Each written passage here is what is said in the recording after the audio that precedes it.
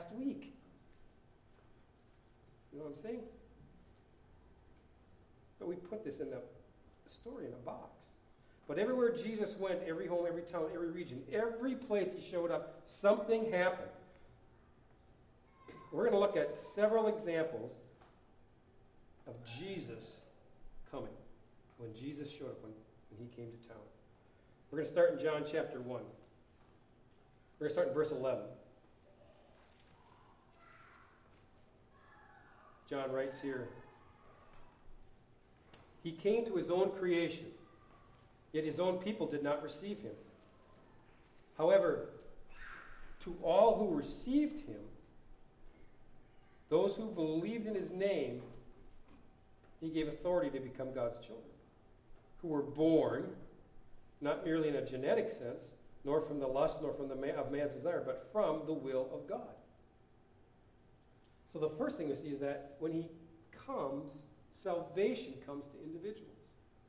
Because it says that those who received him and those who believed in his name, kind of a two-step process to hear. It says he gave them that authority to be engrafted into his family and become his children. And this was of the will of God. So we see then that salvation, when he shows up, salvation comes to individuals. To each person.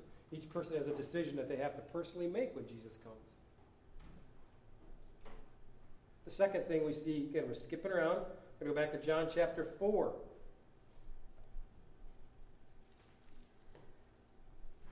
If you've spent any time in the scriptures, and any time in the church, you've heard this story.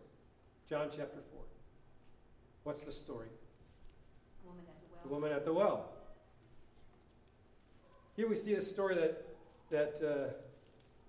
Jesus is traveling, and he needs to get from one place to the other, and the quickest route is through Samaria. Most of the time, 99% of the time, Jews would skirt around Samaria and avoid Samaria, because they didn't like the Samaritans. Samaritans were despised people. They just didn't want to have anything to do with them. And so they would go around. Well, this time he decided to go through the heart of Samaria. The disciples are baffled by this, but they follow along. And we all know that, most of us anyway, know the story where Jesus comes to the well, and he's thirsty, and he sits down. There's a woman that comes to draw water. He engages this woman in a conversation. And as he engages her in this conversation, he begins to prophetically speak into her life. He begins to tell her things about her that nobody else would know, about how many husbands she's had, that she's living with another man right now. And they engage in this spiritual conversation where he's talking spiritual stuff and she's talking physical stuff. He's talking about having water to drink, and she's saying, well, there's water right here. And he's saying, you're not understanding me. I'm not talking about this kind of water, because if you drink the water I'm talking about, you'll never thirst again. She goes, well, I would love that kind of water, because I don't want to I'm tired of coming and drawing water out of the well. See, she's thinking physical again. He's thinking spiritual. But they get closer and closer and closer together, and they get to this point where the disciples show back up. And I was kind of reading through the story. It's kind of, as I was studying, I was reading these stories again, several of these.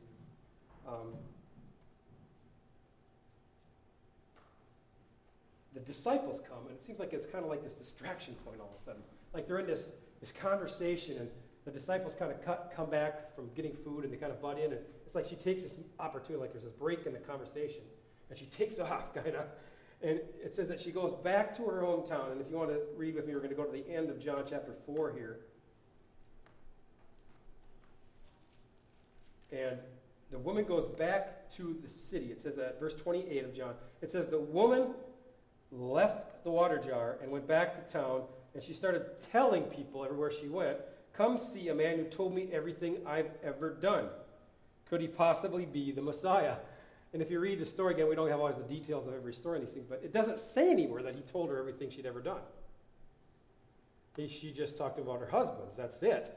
But she took that on, that he told her everything about her. And so she went, and it says in verse 4, it says, the people left the town and started on their way back to meet him. Now, if you skip down with me to verse 39, we're going to read the next 3 verses of John 4. It says, now many of the Samaritans of that town believed in Jesus because the woman had testified, he told me everything I've ever done. Then in verse 40 it says, so when the Samaritans came to Jesus, they asked him to stay with them. So he stayed for 2 more days, and many more believed because of what he said. So we see that when Jesus comes to town, not only do individuals get saved, but cities can get saved. I mean, regions can get saved. I mean, multiple things can happen when he comes. Because it tells us, it says many came, but then it says again later that many more came to him. So most of the city came because this one woman, because of one encounter with her, she went back and just simply said, come and see this man who told me everything about me. And when they came, salvation came to pretty much an entire city. Amen.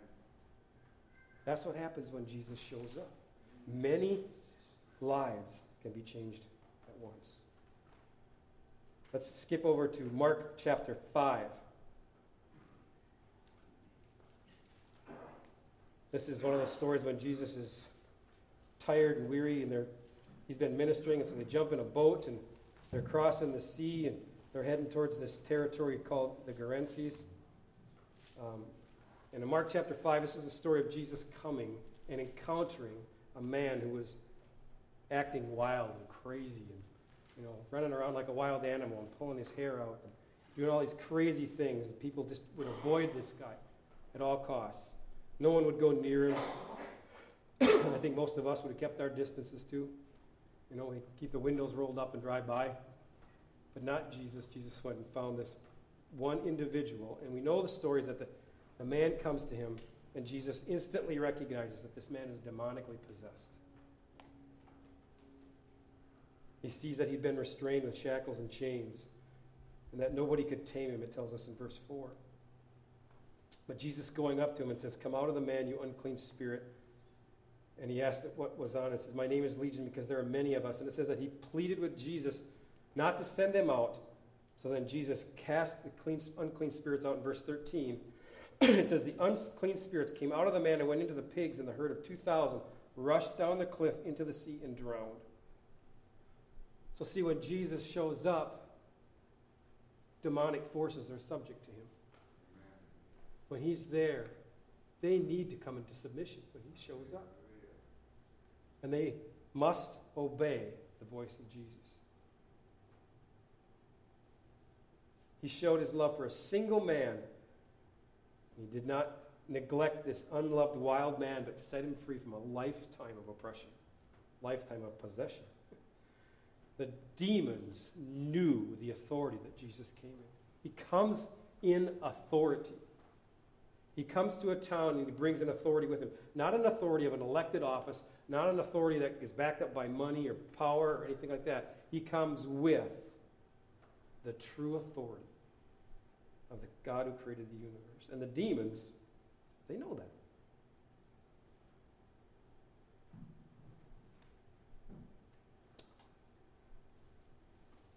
Let's go to Matthew chapter 14. Jesus is in the same area. And as he's traveling, in verse 35, I'm going to read one verse on there. I don't know if you have to go there, but I'm going to read one verse out of Matthew 14. It says in Matthew 14:35, it tells us that when the men of that place recognized that Jesus had come to town, they sent word throughout the region and brought him everyone who was sick. So see, when Jesus comes to town, things get stirred up. It says that when they found out he was there, they all went and they grabbed their sick and said, Jesus is here. Let's go take him and have him pray for them. And it says that he did. He prayed for everyone they brought to him who was sick. There's always, if you are reading the scriptures, there's always crowds pressing around Jesus wherever he goes. There's an enthusiasm, there's an excitement, there's something that Jesus brings when he is present. I believe that that's something that the church needs to grab more hold of, is that sometimes maybe there isn't the crowds around because Jesus isn't present. That compelling drive to come in and see that Jesus is here. Because when the real power of Jesus shows up and is in action, people will want to be there. I think of people that are hurting, and you take these guys from Teen Challenge when they're ready to change. If Jesus is there, they're trying to get there.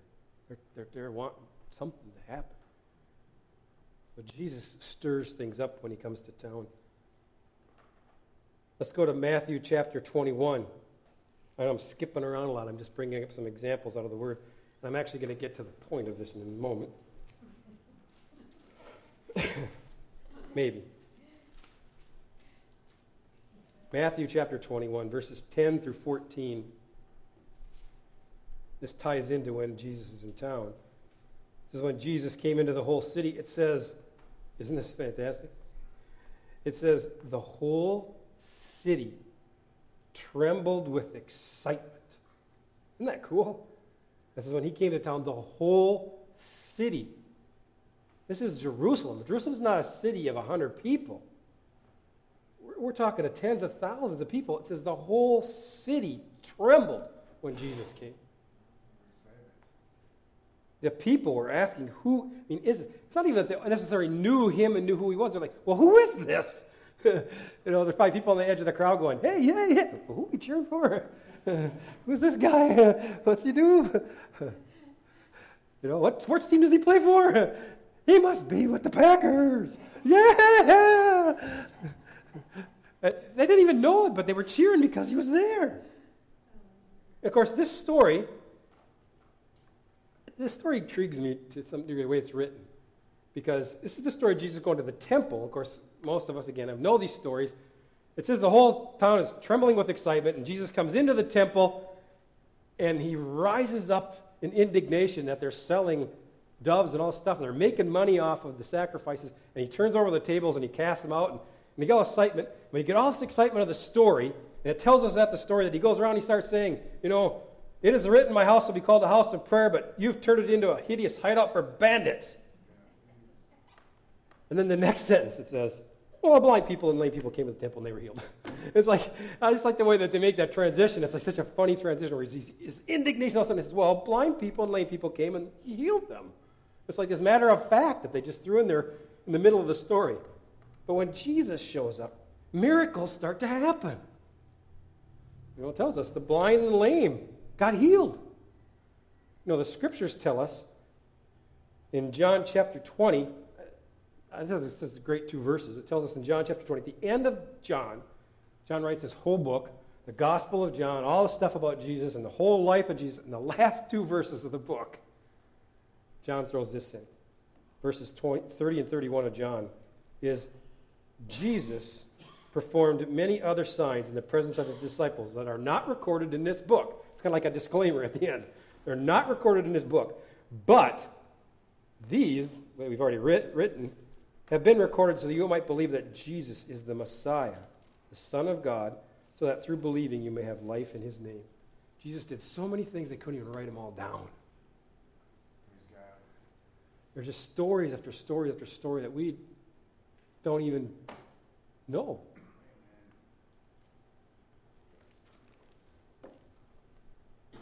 Mark chapter 6.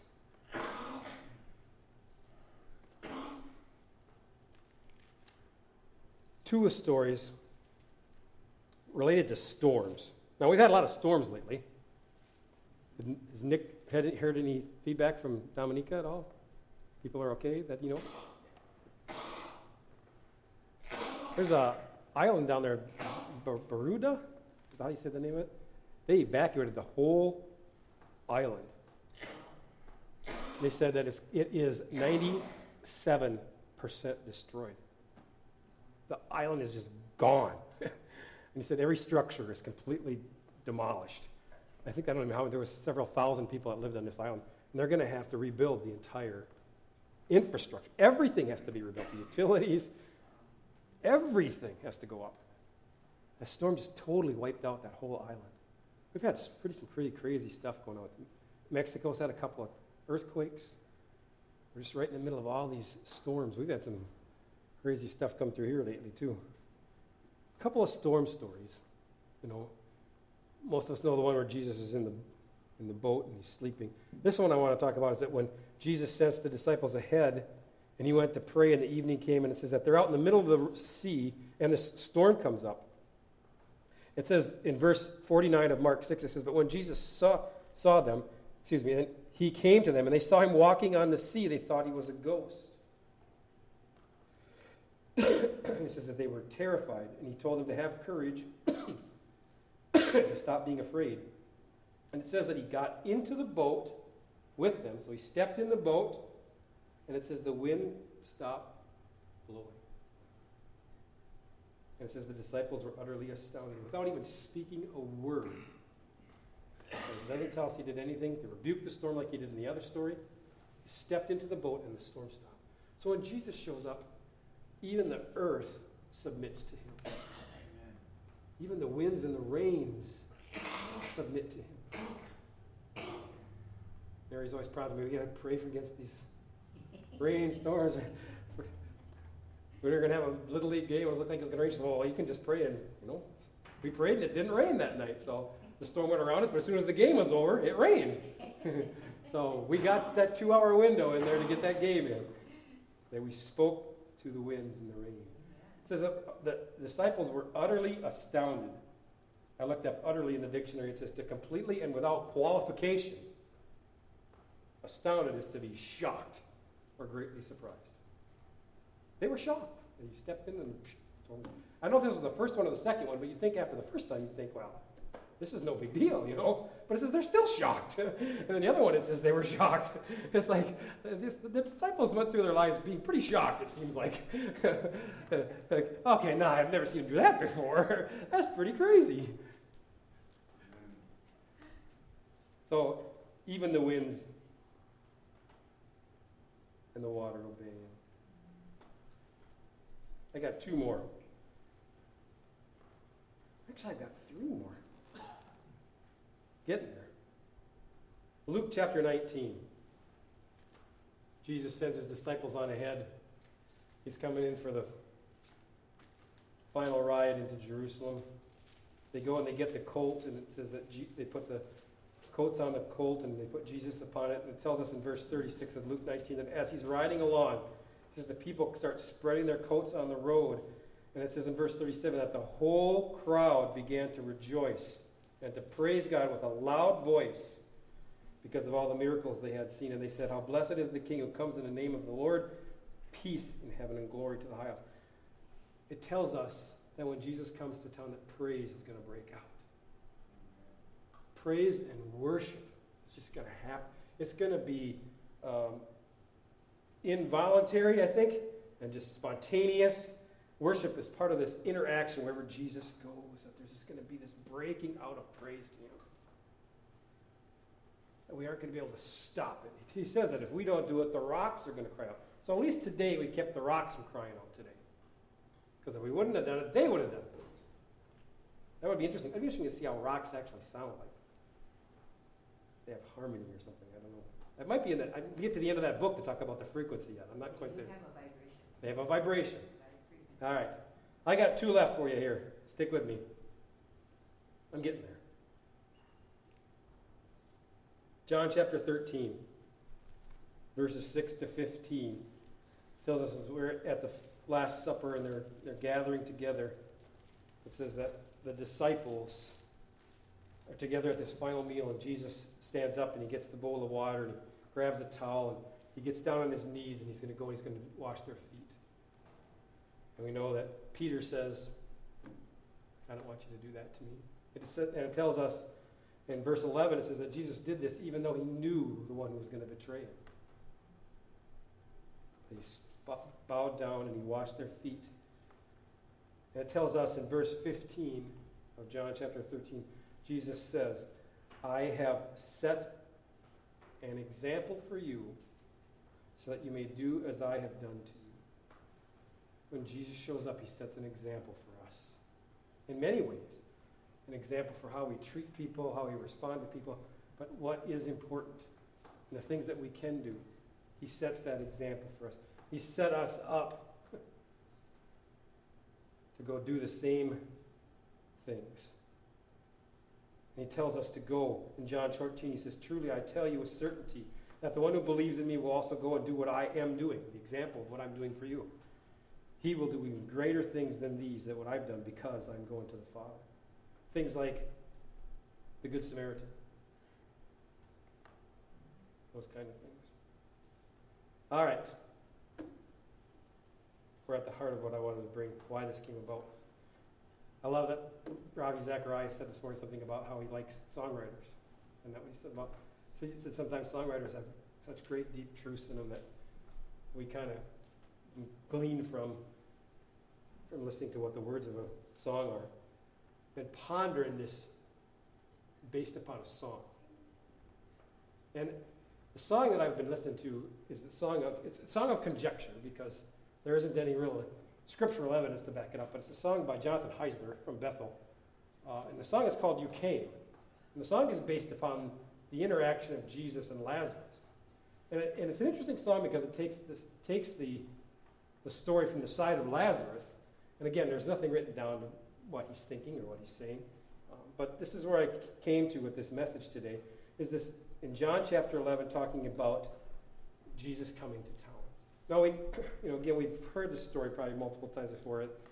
People came to Jesus and said, Jesus, your friend Lazarus is sick.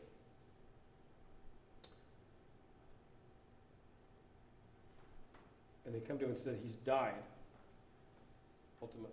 And so Jesus looks at his disciples, and they're saying, he's like, we got to go. He says, well, that's all right, he's just sleeping. And again, they pick that up on the physical as well. If he's taking a nap, then I guess it's not quite such a rush. They didn't quite understand it. But when he heard that, he kind of somewhat rebuked them to make them understand. He says, no, he's not sleeping, he's dead. I mean, he told them plainly, he's dead. And we all know, of course, that he waits 2 days, and then he travels for 2 days. So by the time he gets to Lazarus, Lazarus has been dead for 4 days.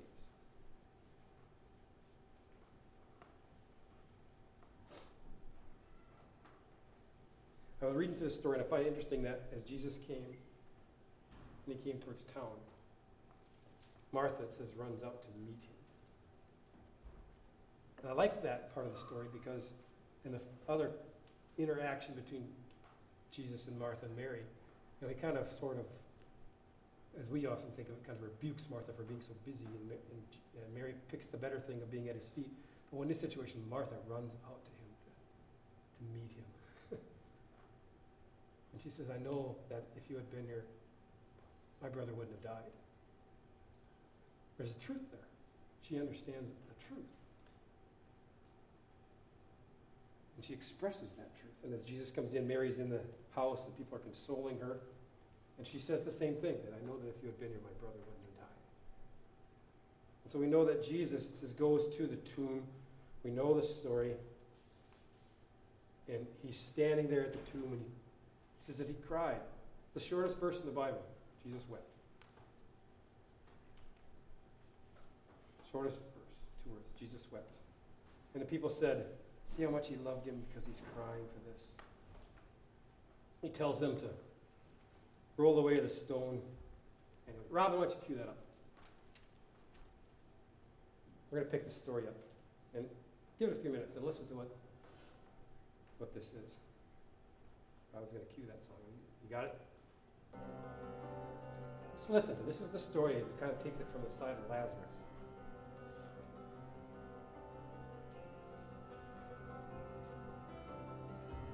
You stood outside my grave with tears still on your face.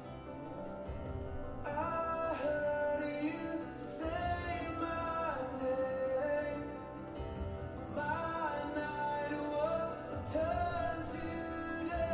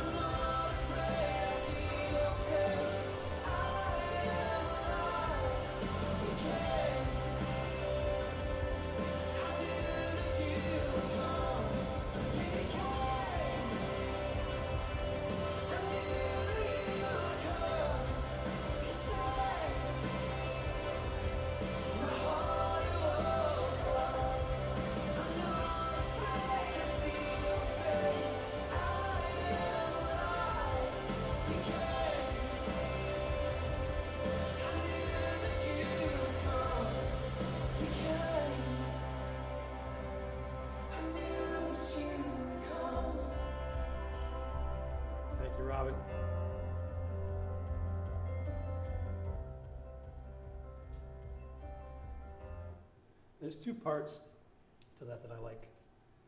First off, it says, you came, and I knew that you would come. Again, this is kind of conjecture. Lazarus never wrote anything down, but Lazarus knew that. I was thinking about this process. And nobody knows what happened. Lazarus is in the grave for 4 days. The other part that I like about this is in the word that he wrote when he said, death's only sleeping, and with one word, my heart was beating. He said his name. He said Lazarus. I bet by the time he even got to the Z, he's back alive. He came forth out of the grave because when Jesus shows up, he conquers death. He's victorious over death. So, I brought up several points about Jesus and when he comes and what happens. And it says he knew that he would come. Once Jesus left the world and he left the church to be his hands and feet in a world where all this stuff is going on, all these storms and all this stuff, and every 5 seconds a child dies from hunger. Every 15 seconds another one dies from contaminated water. Every night in the United States alone it says 1 million children go to bed hungry. Evil is present and active. In a world where preteens, including hundreds according to some studies, are bullied to the point of taking their own lives, evil is without a doubt present. But when we see that when Jesus comes to town, things change. And that when Jesus comes to town, he can conquer death. He can have miracles happen. He can raise the dead. He can do all these things when Jesus comes to town. These things are reality. Diseases can be cured and controlled. When Jesus comes to town, we can bring the marginalized people into fellowship. And it can offer them the hope that they don't have. When Jesus came to Capernaum, everything changed. He's given to us the ministry of the church to be him in a physical sense on this earth. I believe that we need to not just be in voice alone because we have authority to do these same things. I read you the scriptures. We're going to do greater things than he did. So as representatives of him, we need to focus on doing the things that he asked us to do, calling out the good news to a world full of people who need to know about him. Let us call into the love of God to leave behind the things that so easily beset people and step into the freedom that God offers. Let's call people into the love of God to love the unlovely, to feed the hungry, to clothe the naked, to house the homeless, and cry, shut up and get out against the forces of darkness. Just like Jesus did. Wherever they have a stranglehold on human lives, I believe it's imperative that the church, we stepped into those things. Every day, every place we are. Because when Jesus shows up, I've given you 9 examples of things that can happen when Jesus shows up in town. It's time that Jesus comes to town. Because when he does, everything changes. You want to share something? Amen. Stand with me, let's close. Lord, we want you to come to town. We want you to come to make a difference. We want to see things like we've expressed in the Word, God. These aren't just stories written down for us to just read at bedtime. These are things for us to glean a hold of, that you could do these kinds of things, that you could come even to the point of raising the dead. It's not impossible for you. It's not impossible for us because the Spirit of God is in us. We have the same power that raised Christ from the dead in us. Lord, let us be your hands and feet. Bring Jesus to town, to Duluth and Superior, this Twin Ports region, that Jesus would come and show up. Oh, Jesus. We want to see you come to town. Have praise break out. Miracles happen.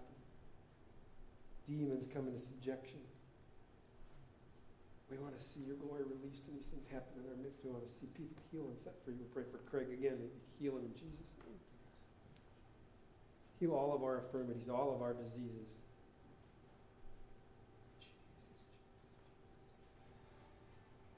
We sang about you today, what a beautiful name you have. Beautiful person you are.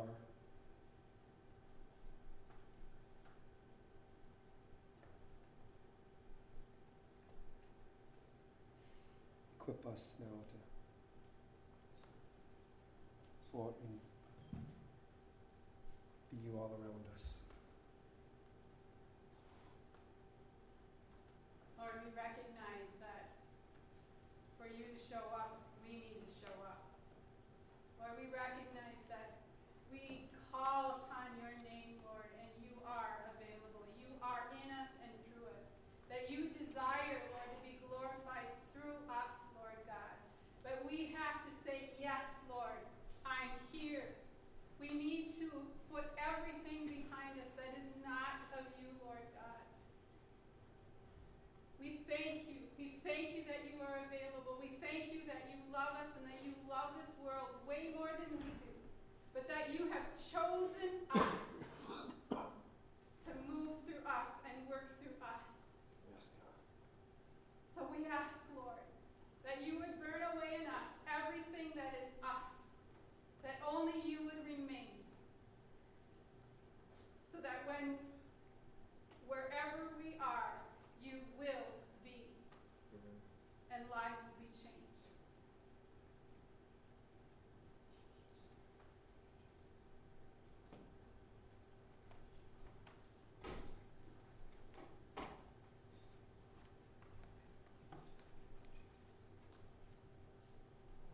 We just thank you for our time together here.